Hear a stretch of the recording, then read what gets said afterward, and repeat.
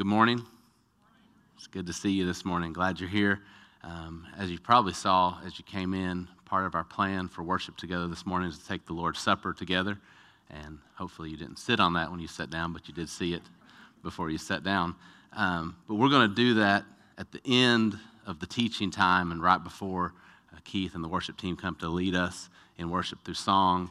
And I just thought that this week, I wanted you to know that up front because I thought we would just focus our whole teaching time, in a sense, on the Lord's Supper and just begin right now all the way till we take it to direct our hearts and our minds toward the sacrifice of Jesus, his body broken for us, his blood shed for us for the forgiveness of sins. And so as we walk through what we're going to walk through, just know that we're headed in that direction. And I hope that it stirs up worship in you and a depth of love and faith and appreciation for what God has done for us in Jesus. And so if you want to turn in your Bibles, we're going to be in Leviticus chapter 16 today, which may sound like a strange place to be for the Lord's Supper, but that is where we're going to be, Leviticus chapter 16. And I've pulled out a few different sections of Leviticus 16. We're going to start in verse 6 here in a few minutes. But before we do, I wanted to read just the beginning of a prayer that Paul prays in Ephesians chapter 1. You go ahead and turn to Leviticus 16. And each week we talk about this approach to studying the Bible, that we would talk to God in prayer, acknowledging our need for God to teach us and do a spiritual work during this time, and that any time that we would come to him in the Bible, in this room together, in our personal lives, with other people throughout the week, that we need his Spirit to do something that only he can do. And so we come to him acknowledging our need, acknowledging our dependence, and asking him to do that. And then we come to encounter God in his word, that we want the focus to be on God in the Bible, that we're coming to the Bible to hear what God would say to us about himself, what God would teach us about himself, and then what God would teach us about us in relation to him, both what we're like without him and what we're like with him, that we would examine our hearts, believing that God wants to do something more than just put information in our minds, and he even wants to do something more than just change our behavior, but he wants to change us from the inside out, to change who we are as Jesus lives in us by his Spirit and gives us his heart and his love and his life and lives through us. And then that we would end by talking to God again, acknowledging that if any of this is actually going to happen as we go and live this out, that he's going to have to do it, and that we would talk to others as well, and the things that God is giving to us that we would share with others, the things that God's filling us with that we would pour out to others. And so we've built that around this acronym TEXT, just to make it easy to remember. But I want you to hear right here, the beginning of the book of Ephesians, when Paul is writing to the church at Ephesus, he prays a prayer for them, which I feel like even that's significant to where we're starting right here, that he writes this letter under the inspiration of the Holy Spirit. He says, as I'm going to teach the whole church, even as an apostle who's being inspired by the Holy Spirit, I'm praying for God to do something that only he can do. And he says, I've not stopped giving thanks for you, remembering you in my prayers. I keep asking that the God of our Lord Jesus Christ, the glorious Father, may give you the spirit of wisdom and revelation. And so do you hear right there in that prayer in Ephesians 1, this first piece where he's saying, I know I'm writing to you right now under the inspiration of the Holy Spirit, teaching you about who God is, but I pray that God will give you the spirit of wisdom and revelation, because if he doesn't do that, none of this will work.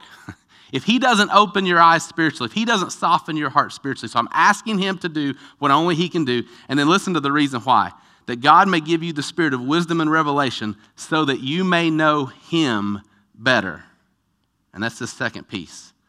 It's not that so you'll have more information or more knowledge. It's not so that your behavior will change, you'll be a good church member. It's so that you will know God better. That Paul wrote Ephesians to the church at Ephesus so they would know God more. That they would come to him in this letter, in the Bible, and they would encounter God in his word. And as we keep going, I pray also that the eyes of your heart may be enlightened. Paul's clearly saying, I want this to go deeper than just your mind, deeper than just your behavior. It will change your mind. It will change how you think. It'll change your behavior. It'll change how you live because it gets to the very core of your heart, that God would do something, a spiritual work in your heart. And then he continues in this prayer, and if we flip over to chapter 3, there's a whole other prayer, and we may spend some more time on both of them next week, that he keeps praying that God will do this work and build his church, and then that they will be the church making God known in the world. And I wanted to start there this morning just to show you again that this isn't something, text is an acronym that Pastor Michael came up with that we use to help us think about how to study the Bible, but it's not something, the principles of it, the concepts of it, aren't something that we've just made up and said, hey, let's do that. The idea is this is how the Bible tells us to study the Bible. This is how God tells us to come and know him. It's what he tells us that we need to do to hear from him. And we trust him. We believe when he says this is the way to do it, this is the way we want to do it. And so that's what we're doing each week. And I want you to know I've prayed both of these prayers in Ephesians 1 and 3 for us this morning. There's a group of guys in my life that I guess it's been maybe 2.5 years ago that we all agreed that we would start praying these two prayers each day for each other, that God would do this in our hearts, in our minds, in our lives, that he would reveal himself to us in this way and help us know him better. And so we may walk through 1 and 3 as a whole next week, the two prayers there, but I just want to start today with that as just the intro of this is why we're studying the Bible this way this morning.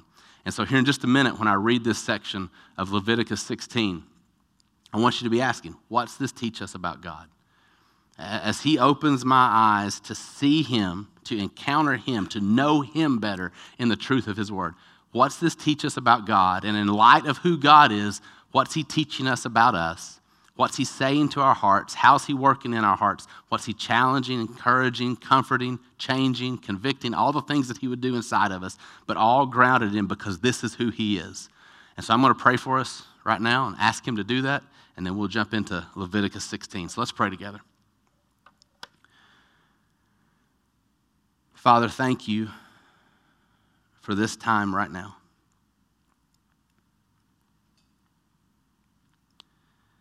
Thank you for the truth of your word.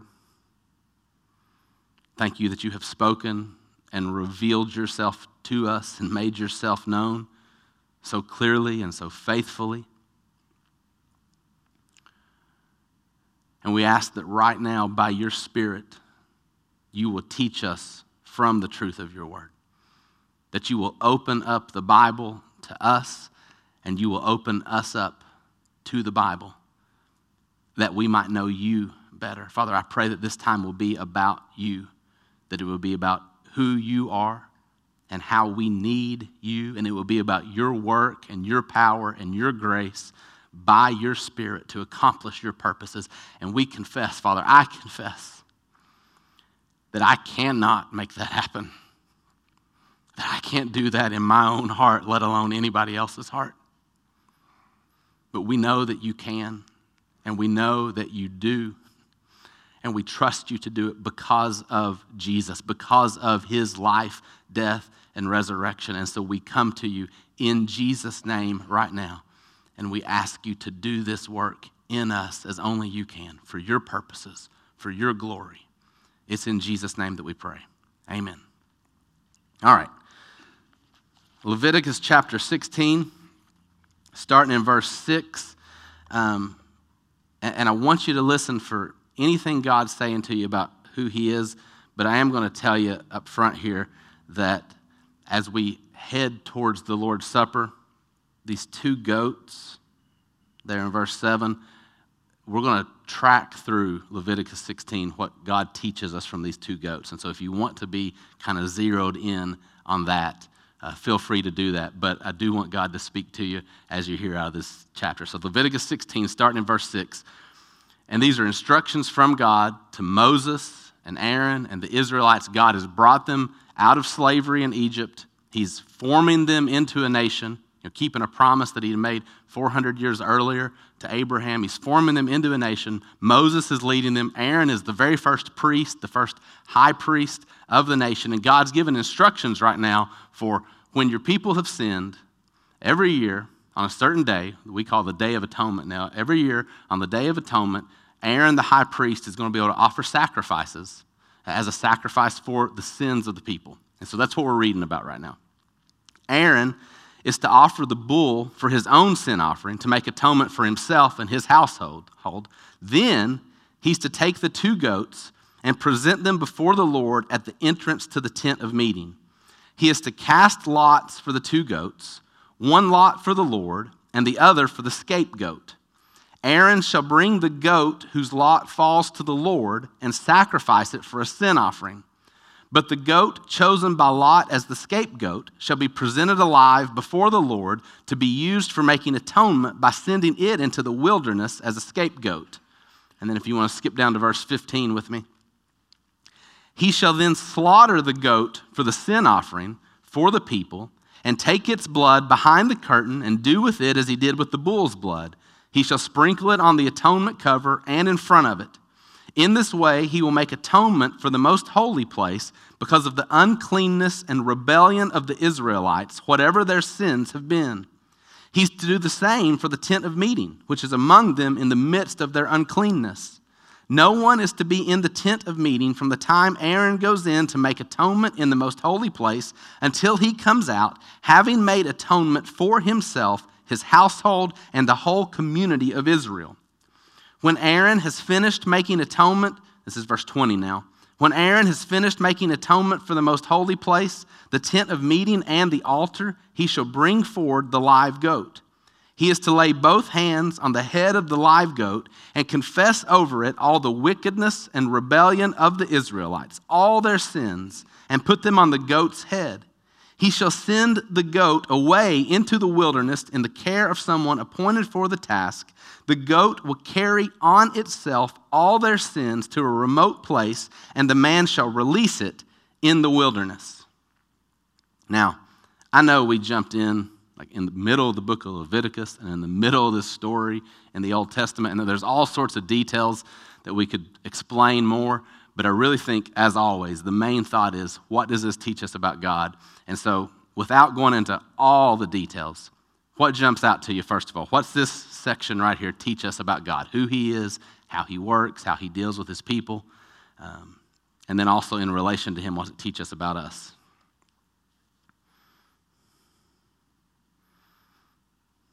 I threw you a curveball today, I know. Okay, God is holy.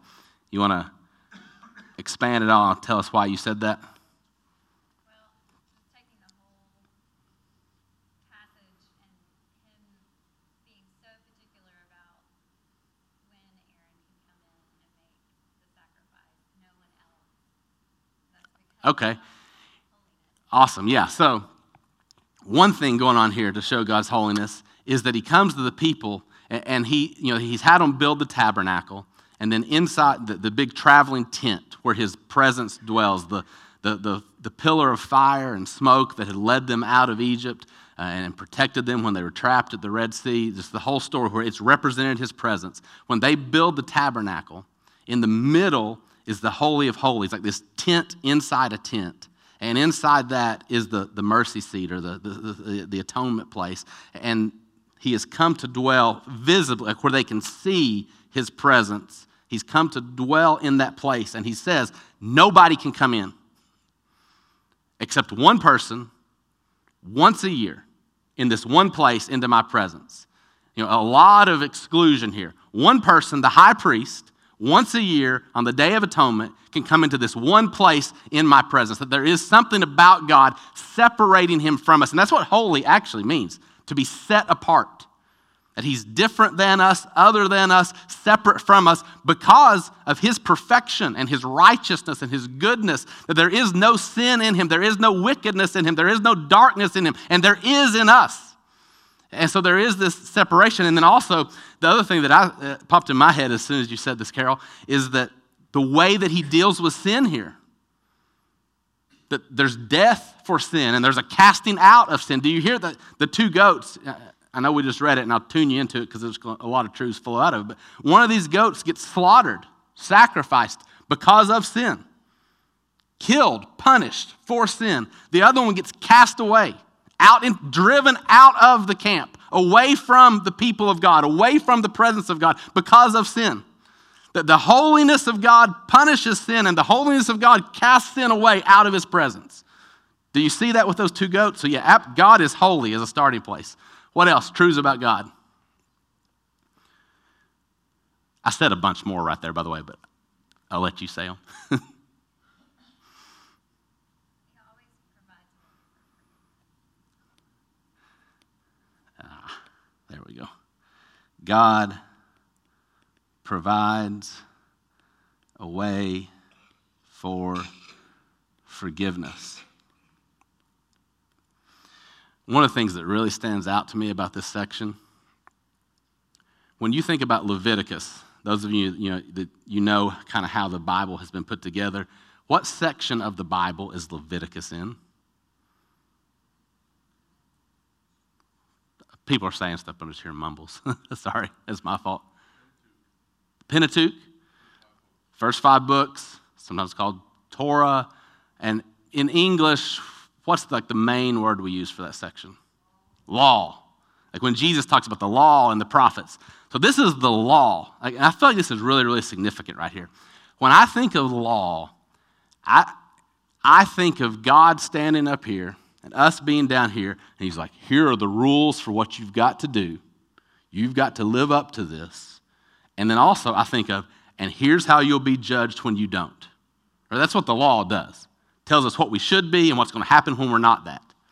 But you realize that in the middle of the law itself, God is making laws about, here's how I'll forgive you for your sin. Here's how I'll take your sin away. Here's how I'll kill a substitute in your place for your sin. This goat will die as a sin offering for you. This goat will be cast away instead of you. Like God's laws aren't just about the rules that we ought to live up to and don't. They are about that. Because here's the deal. If you don't know that, you don't need Leviticus 16. If you don't know that God really is holy and really does have a standard that you don't live up to, you don't need a sin offering. You don't need a scapegoat. The law shows you why you need Leviticus 16, but then when the law shows you why you need Leviticus 16, within the law, God says, I'll give you what you now see that you need. The law shows you that you need forgiveness because you are a sinner, and then within the law, God says, and I'll make a way for there to be forgiveness. So God provides a way for forgiveness. What else?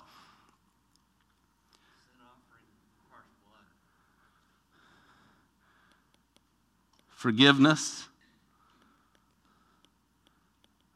or a sin offering was the phrase here, requires blood.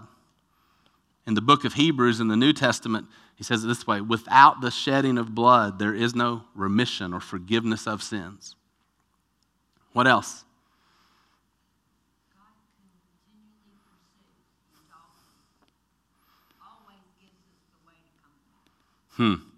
God continually pursues. God always gives us the way to come back. That's so good. Like, he's assuming here from the very beginning, you are going to sin against me. You are going to wander away from me. You are going to separate yourself from me with your own sin. And instead of me either leaving you there, number one, or instead of me saying, well, you messed it up, you figured out a way to get it better.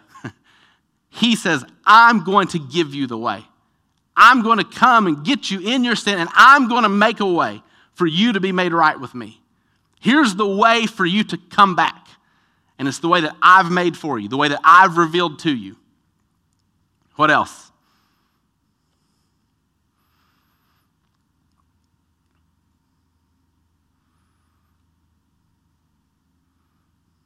One more just really burning in your heart and mind right now that you want to say before because you know once I start, you don't get nearly as much time. Sure, let's do a question. So, in this time, God dwells within the canon or whatever you want to call it all the time. Mm-hmm.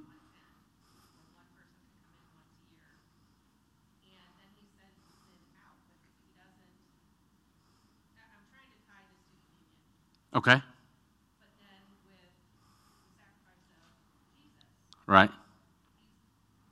we intake that blood. We actually consume the body and blood of Christ. Right. So I'm just wondering that, I mean, that to me puts Jesus within us and for always, forever, Yes. instead of just once a year to be able to remove the sin. Right. That, where this is going? Okay. I'm sorry, by the way, on the live stream. I know that you don't hear when they're talking, and I don't think that I can just repeat that verbatim. So we're going to dive in, and you can just assume the question's about the relationship between what just happened here in the Old Testament with God dwelling, in a sense physically, where they could physically witness his presence in one place in the camp, versus Jesus living inside of us now, all the time. And this sacrifice repeated year after year, versus when we take the Lord's Supper now, we're observing the broken body of Jesus and the cup representing the blood of Jesus that was a once-for-all sacrifice. And the first thing I would say is, you are all over the book of Hebrews right now. The way that the book of Hebrews takes what God taught us as an illustration and an example in the Old Testament that was always pointing toward the fullness and the fulfillment in Jesus, and that while this stuff is good, like we've stood up here and said all sorts of good things that we learn about God from Leviticus 16, it's good, but that Jesus is always better. That what God was doing here, he did even better in Jesus. He did more. That Jesus was the fulfillment. Jesus is the fullness. And so yes, things like, and I'm not even going to write these down right now because I'm going to say them really fast, that before one person, once a year, one place in the presence of God.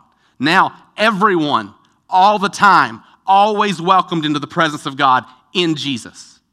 And before, one person having to offer this sacrifice year after year after year after year, that it never actually took care of it. The way Hebrews says it is, it actually became a reminder of sins. Because every year they had to come back and do it again. Jesus has offered a once-for-all sacrifice that takes care of all your sins forever. That he never has to die again for your sins. That when we take the Lord's Supper, it's a reminder of what he's already done, that it is finished.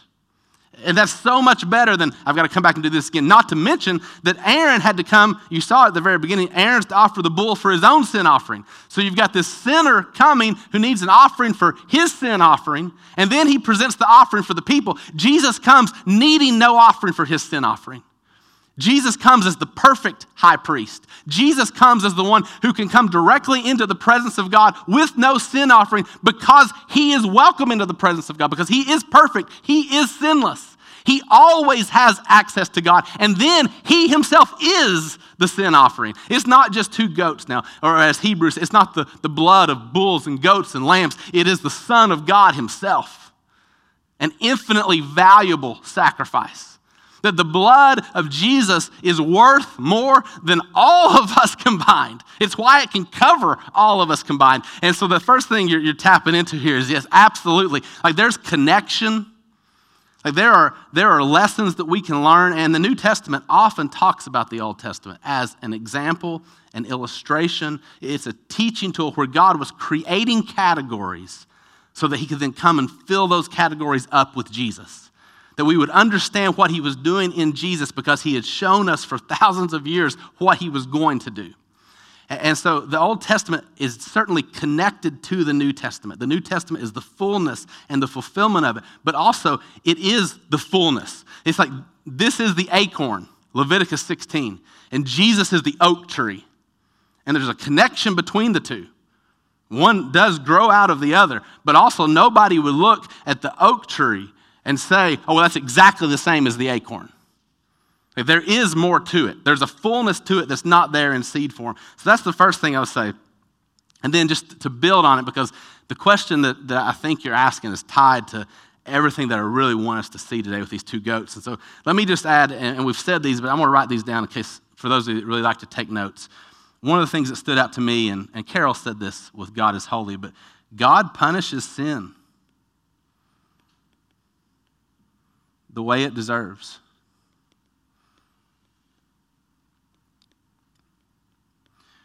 You notice that he doesn't take their sin lightly. And he doesn't say, oh, it's okay, we'll just, no big deal.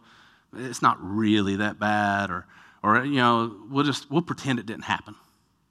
There is no sweeping it under the rug. There is no, that's in the past, let the past, it has to be dealt with somehow. And he's saying that sin deserves death. It must be dealt with death. And in his justice, in his holiness, as we talked about in the book of James the last 3 weeks, that he is the one true lawgiver and judge. That he really does sit up here in justice, and he looks and he says, this is the right verdict about this, and so I have to say that. It is sin, and sin deserves death, and so the verdict is death for this sin. Like God punishes sin the way it deserves, but then at the very same time, God forgives sinners. The Israelites are the people who had sinned here, and he's punishing their sin, but he's punishing these goats instead of them. He's forgiving them for their sin while he punishes their sin. And see both of those. See the justice and the grace there. God cleanses sinners. Notice this language down here.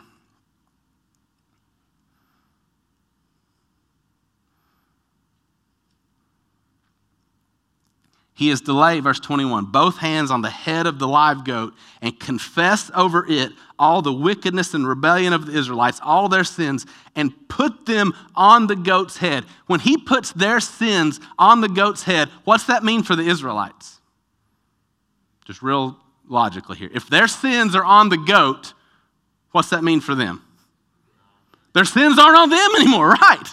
Like part of the aspect of forgiveness isn't just, I'll kill this. Part of the aspect of forgiveness is this. I'll kill this goat in your place.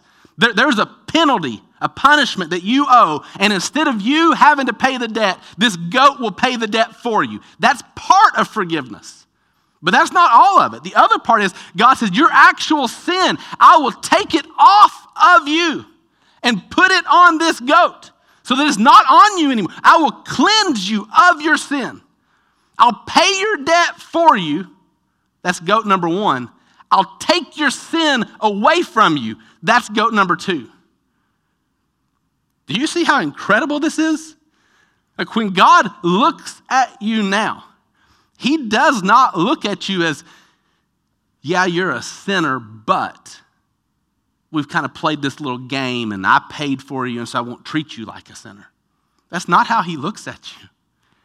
When God looks at you in Jesus, if you are trusting Jesus and you have put your faith in the sacrifice of Jesus, God looks at you as, you're not a sinner anymore because I took it off of you.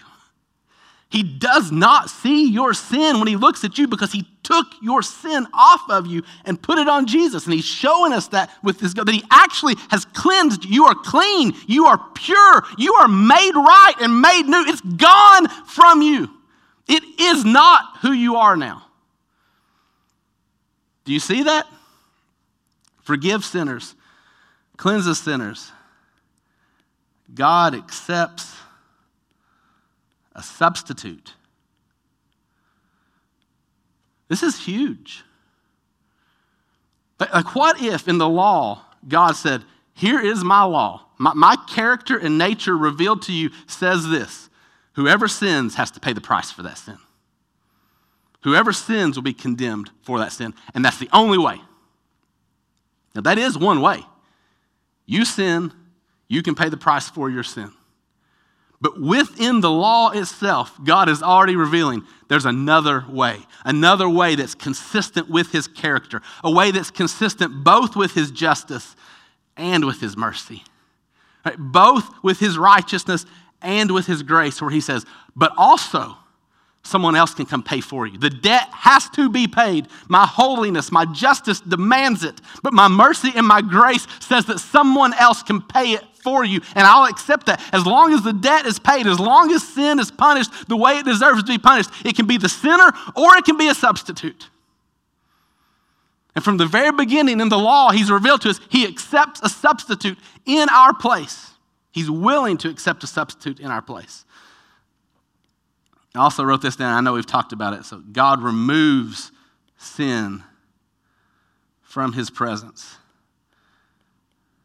Like again, we're not trying to minimize the way he did it. Like this goat has to be cast out. The sin of the people cannot dwell there with him. But it is impossible for the sin of the people to stay in the presence of God and not be consumed by the fire of his holiness. It must be cast out. But again, he lets a substitute be cast out for them. And that's why this last one that I wrote down, God removes sin from his presence. God allows sinners into his presence. Praise God that he does. I mean, first of all, Aaron, the high priest himself, can't even walk into the Holy of Holies without saying, I've got to kill a bull for my own sin. I can't even begin to take care of the sins of the people until I take care of my own sin. But yet this sinner who needs a sacrifice for his sin, God still says, in my law, I'm telling you, come into my presence because I will accept that sacrifice, this blood sacrifice as a substitute in your place and make a way for you to come to me even though you're a sinner. And then for all the people, yeah, their sin has to be removed. It has to be cast out, but they don't have to be cast out. I will make a way to cast out their sin while still welcoming them to me as my people. Do you see that in these two goats? So, to kind of bring all this together as we head towards the Lord's Supper, I want to use two big words. And I know we don't do this very often, like these kind of theology terms. And it's because the words aren't nearly as important as the concept. But if these two words this morning help us grasp these two concepts of what God is doing for us in Jesus, then they're worthwhile. But I'd much rather you have the concepts than the words, all right? But I'm going to write them down. Propitiation. I think I wrote bigger and neater. You all told me that sometimes I write too small or too sloppy. Maybe you can see that one since it's, and I know these aren't like words we use a lot. And then expiation. These two words, in a lot of ways, correspond with the two things we see with these two goats this morning. And they certainly give us a great description of what God does for us in Jesus. And I'm going to pull them apart for just a minute for us to talk about them separately, but I also want to encourage you that they're wed together in Jesus. There's a lot of overlap between them, and don't dissect them in a way that you murder them. All right? We're going to look at them separately, but they come together. And so propitiation, the general idea is to satisfy a deity. It could also be a person, and in our case, we mean the real God. And the reason I say a deity is because you see this through all sorts of other religions, non-Christian religions, religions of the world, this attempt to satisfy the gods or to satisfy God. And the idea that the gods are angry at us, or, you know, when you're talking about, and we have to do something now to earn their favor. To satisfy them, to satisfy their wrath, to satisfy their anger, to satisfy their justice, whatever concept it is, to appease them. But when you come to the one true God, the difference between every other religion in the world and Christianity is every other religion in the world says you need to do something. Either be good enough, work hard enough, offer enough sacrifices, do something extreme enough, zealous enough to satisfy your God or gods. Christianity says there's nothing you can do, and God has done it himself. God satisfies himself. He sends Jesus to satisfy. Even in the Old Testament, God's saying, I'll give you the law for what will satisfy me, and it still won't be you. It'll be these two goats. It'll be this bull. It'll be like all the different sacrifices. And so one of the places you see this in 1 John 4:10, in this is love, not that we have loved God, but that he loved us and sent his son to be the propitiation for our sin. There's our word. And notice, he did it. God's wrath had to be satisfied. Sin has to be punished. The justice of God has to be satisfied. Sin has to be dealt with the way it deserves for God to be right and holy and true. And so God looks at it and says it has to be done, but who's going to do it? You or him? Every other religion in the world says you. And Christianity says him. God says, I will do it for you. My justice requires something of you. I'll give to you what I require of you. God sent his son to satisfy God's justice and wrath against our sins.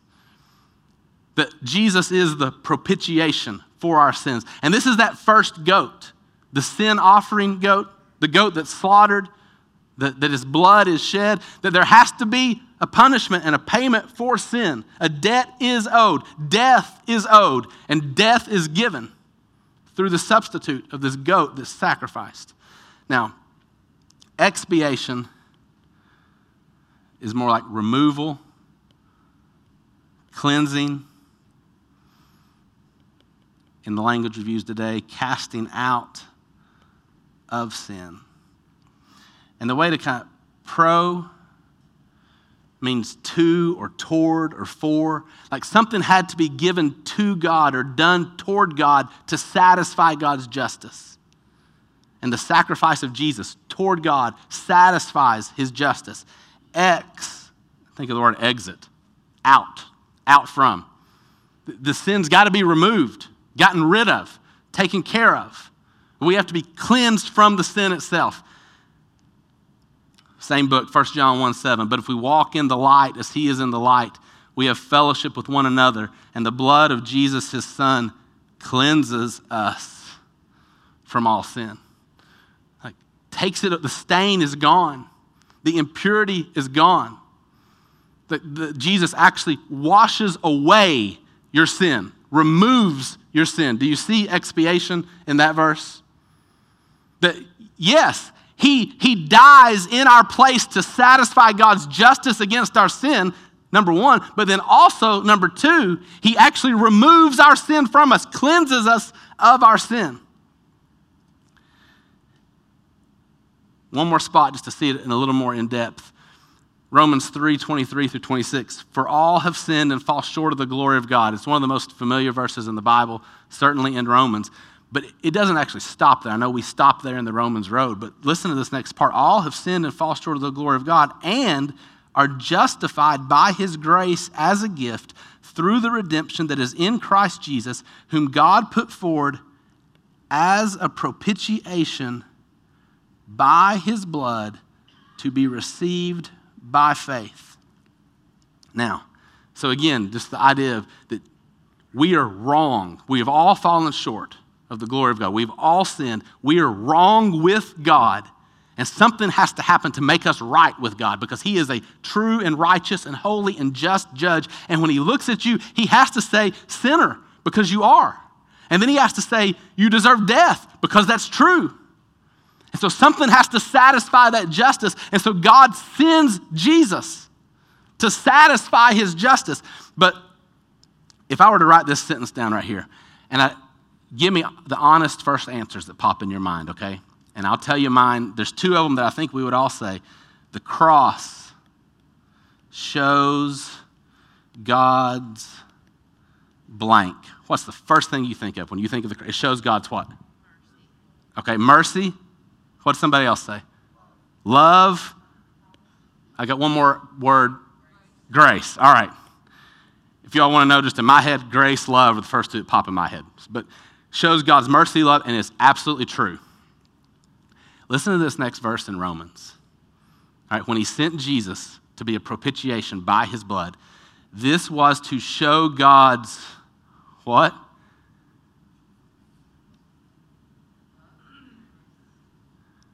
Righteousness. What's going on right there?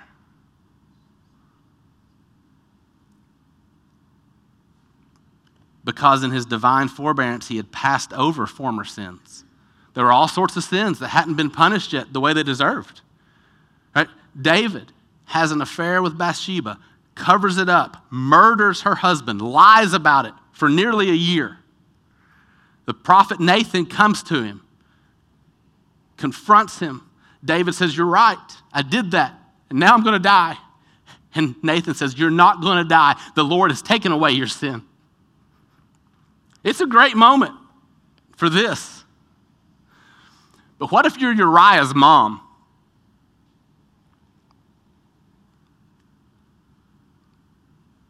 The king murdered your son and God says it's okay?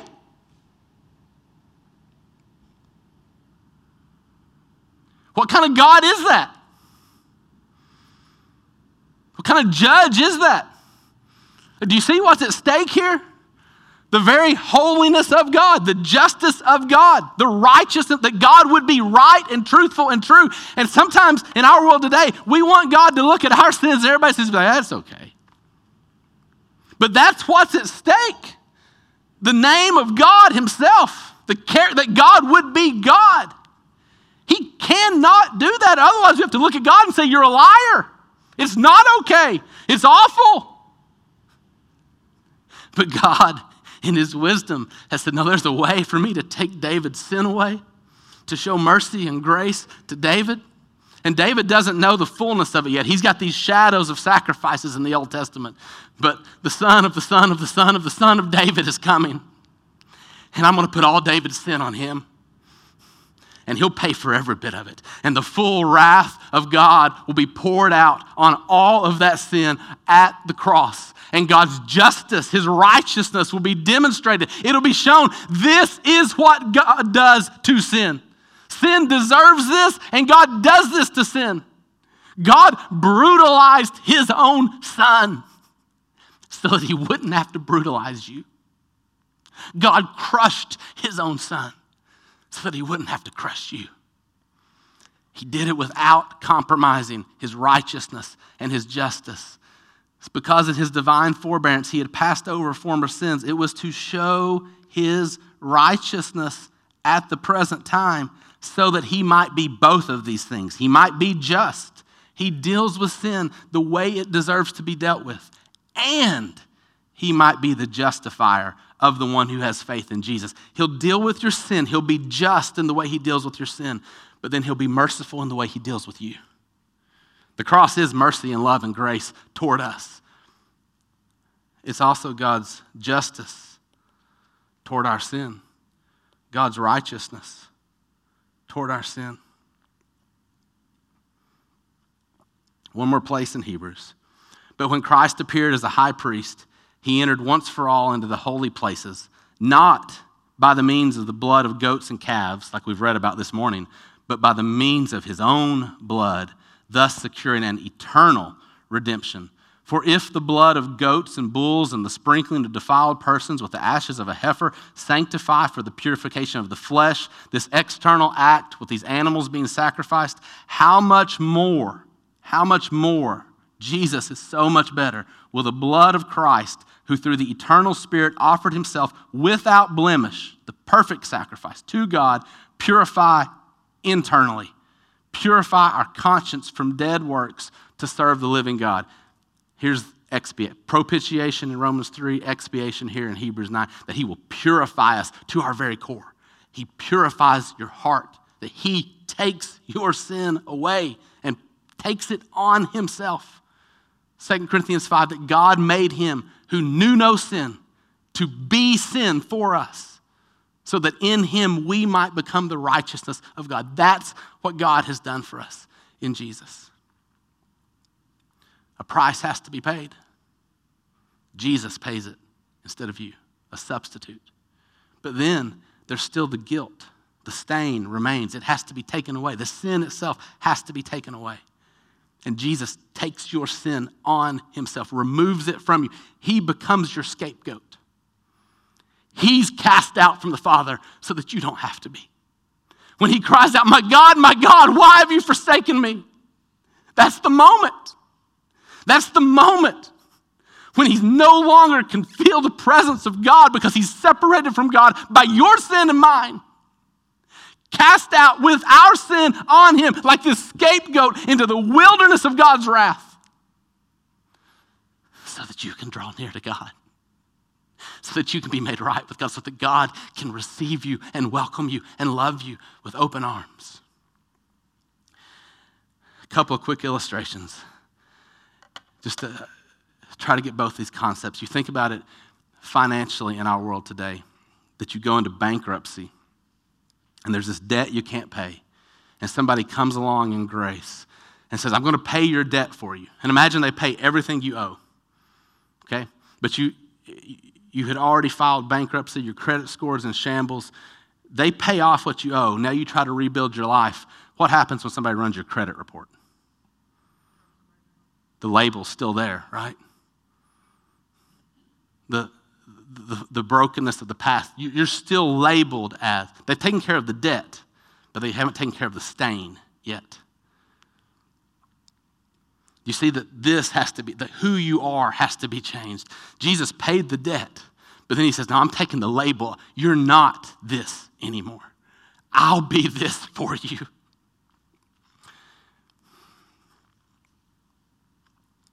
Same way, if you were a convicted felon and you go to prison and you serve the time, right? Here's your penalty. Here's the price you have to pay for your crime.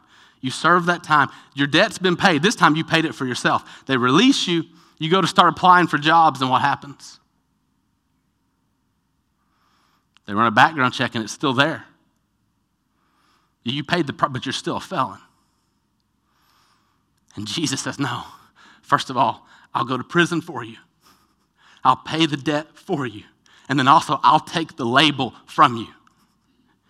I'll become sin for you. I'll be the felon in your place, and you'll have a clean record, a clean slate. All the labels, listen to me, all the labels that run around in your mind, all the things that you would say, this is who I am because of what I've done, in Jesus, by faith in Jesus, God says that's not who you are. It's gone.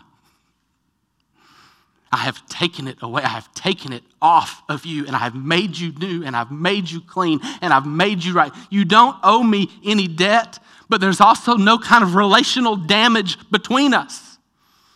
Right? The price has been paid, but also your sin has been cast away, so you don't have to be cast away.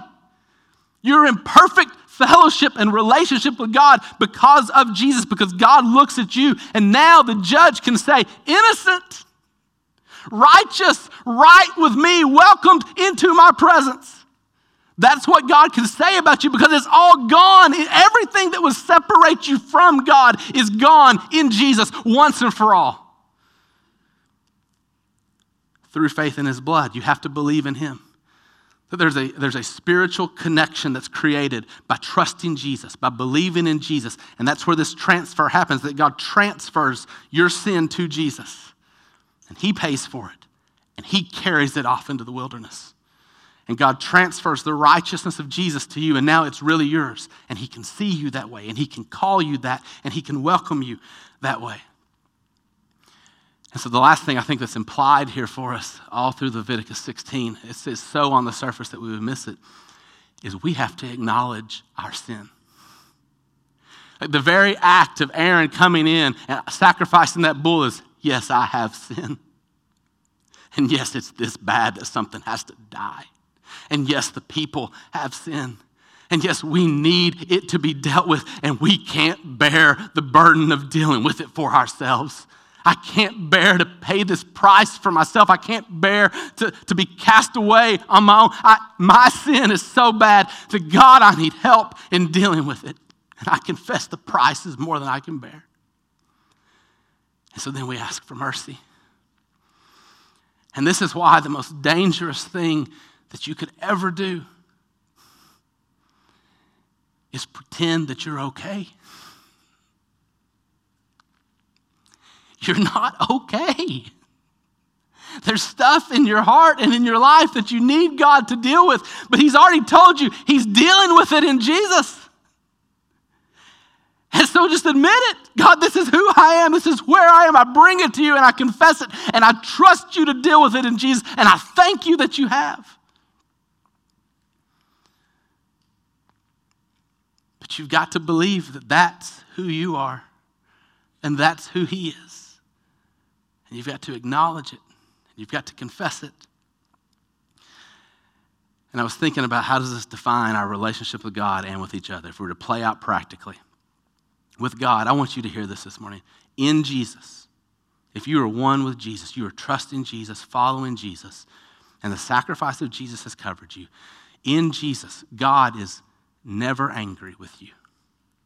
Ever. I know that some of us, every time we mess up, every time we stumble, every time we fall, man, God must be so disappointed, so angry, so this, so frustrated. That is gone forever in Jesus. He doesn't see you the way you see yourself. God is never going to punish you again. All your sin has been placed on Jesus, past, present, and future. He took it all. Nothing that happens to you, if you are a believer, nothing that happens to you in your life is punishment from God. Now, there may be discipline. And by discipline, I mean teaching, correcting, changing. Like he's shaping you into who he wants you to be. He's leading you out of these wrong, sinful habits into the right place. But not because it's punishment, not because you owe him a price. Because it's grace and mercy and love, and he knows that this is the place you need to be, and he's helping you get there. But to see that, to see the worst things that happen in our life and say, this isn't because God's angry. And this isn't punishment. Because Jesus already took care of that. In this right now, God loves me. In this right now, God has grace for me. In this right now, God is working his purposes in Jesus. And I'm not trying to make this small. I'm talking the worst thing you ever go through. In Jesus, God turns it into grace and mercy, and he will work it together for good. And I'm talking about the worst thing you ever do. In Jesus, he is not angry with you. You're right with him. He's taken all those labels and he's removed them. Everything that you would hear the world say to you, everything the enemy says to you, everything you say in your own head about you, he doesn't say it about you. He cast it away. He's changed it. He's renamed you. He's made you new in Jesus. And if we really believe that, that affects the way that we love other people. I kept thinking about as a parent this week, and so parents, grandparents, but it's every relationship. I kept thinking about with my daughters, do I discipline them in a way that shows them the gospel? And the main thing I thought about is how with parents, there's times we have to come in and discipline to show them they're wrong, to show them, to teach them.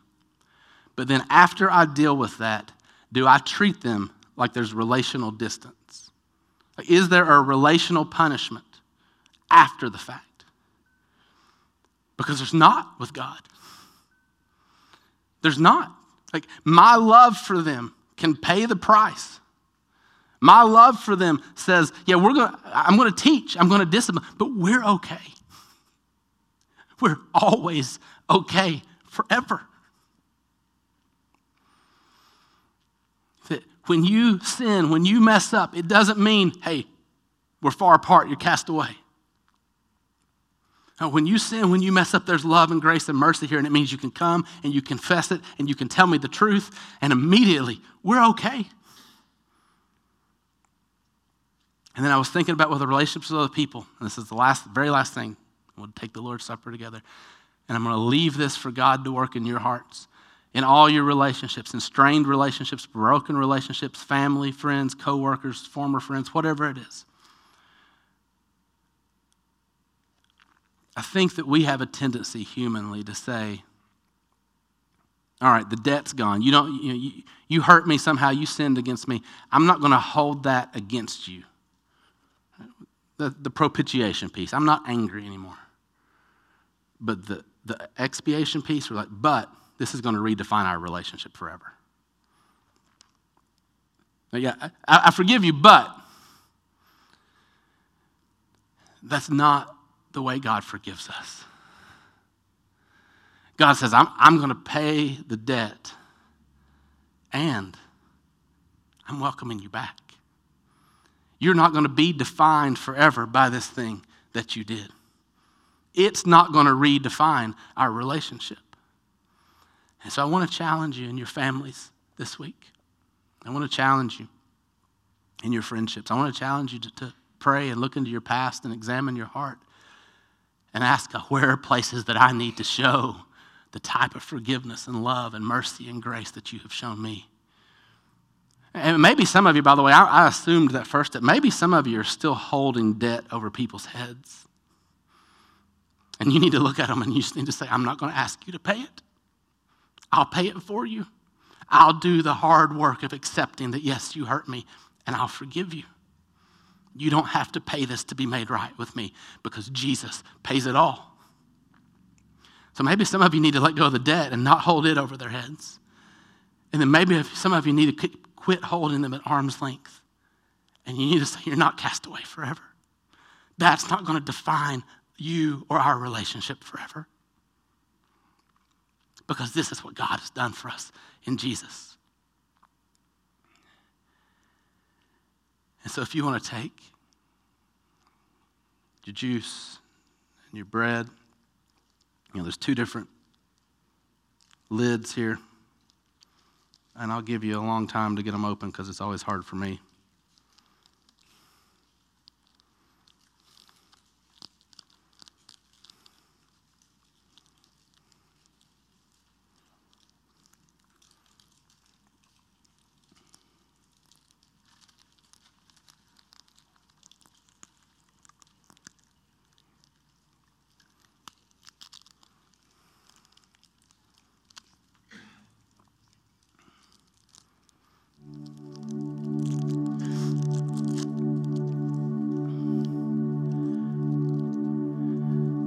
I told you not to keep these concepts separated, to bring them back together in Jesus, and I want you to see them right here. When Jesus' body was broken,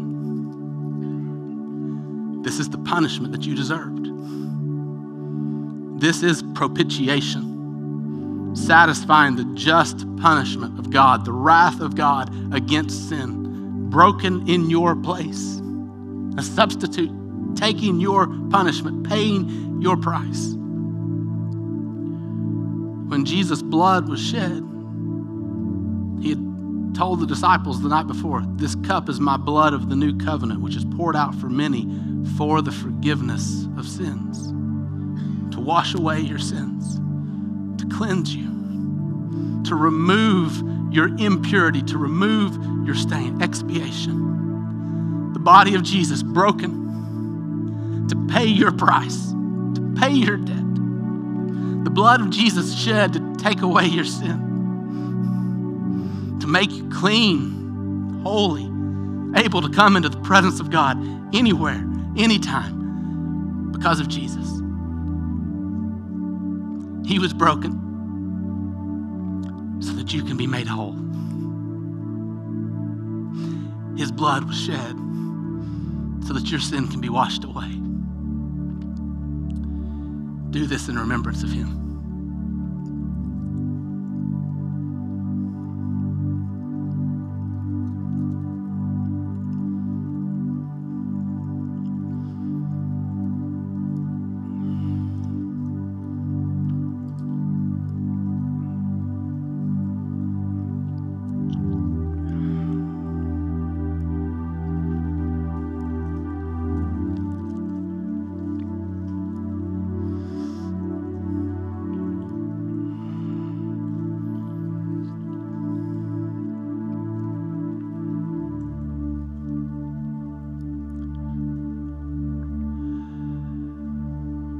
Let's pray together. And then Keith and the worship team are going to lead us. And I hope your heart is stirred to worship Jesus, to thank the Father for sending the Son, to praise him for the work that he has done, and to really believe this and to be moved to make this known, to make him known. So I'm going to pray that for us, and we're going to worship together. Let's pray. Father, thank you for Jesus. Thank you when the price was more than we could bear to pay, that you did something about it, that you stepped in and you sent your Son to be the atoning sacrifice and the substitute, the propitiation who would satisfy you, who would meet the demands of justice in our place, who would pay the debt that we owe, and then who would take our sin on himself and remove it from us and be cast away from you so that we don't have to be. And so, Father, in the name of Jesus, we draw near to you now with a clean conscience, and with new hearts as gifts from you. And we thank you and we praise your name. Transform our hearts and our lives and this church by the gospel truth of who you are and what you have done for us in Jesus. May we see it this morning, Father. Open our eyes spiritually. May we see it in a fresh and new way and be consumed all over again with love and worship and faith in you and in your work. You are all of our hope, and you are our only hope. And we praise you and thank you in Jesus' name. Amen.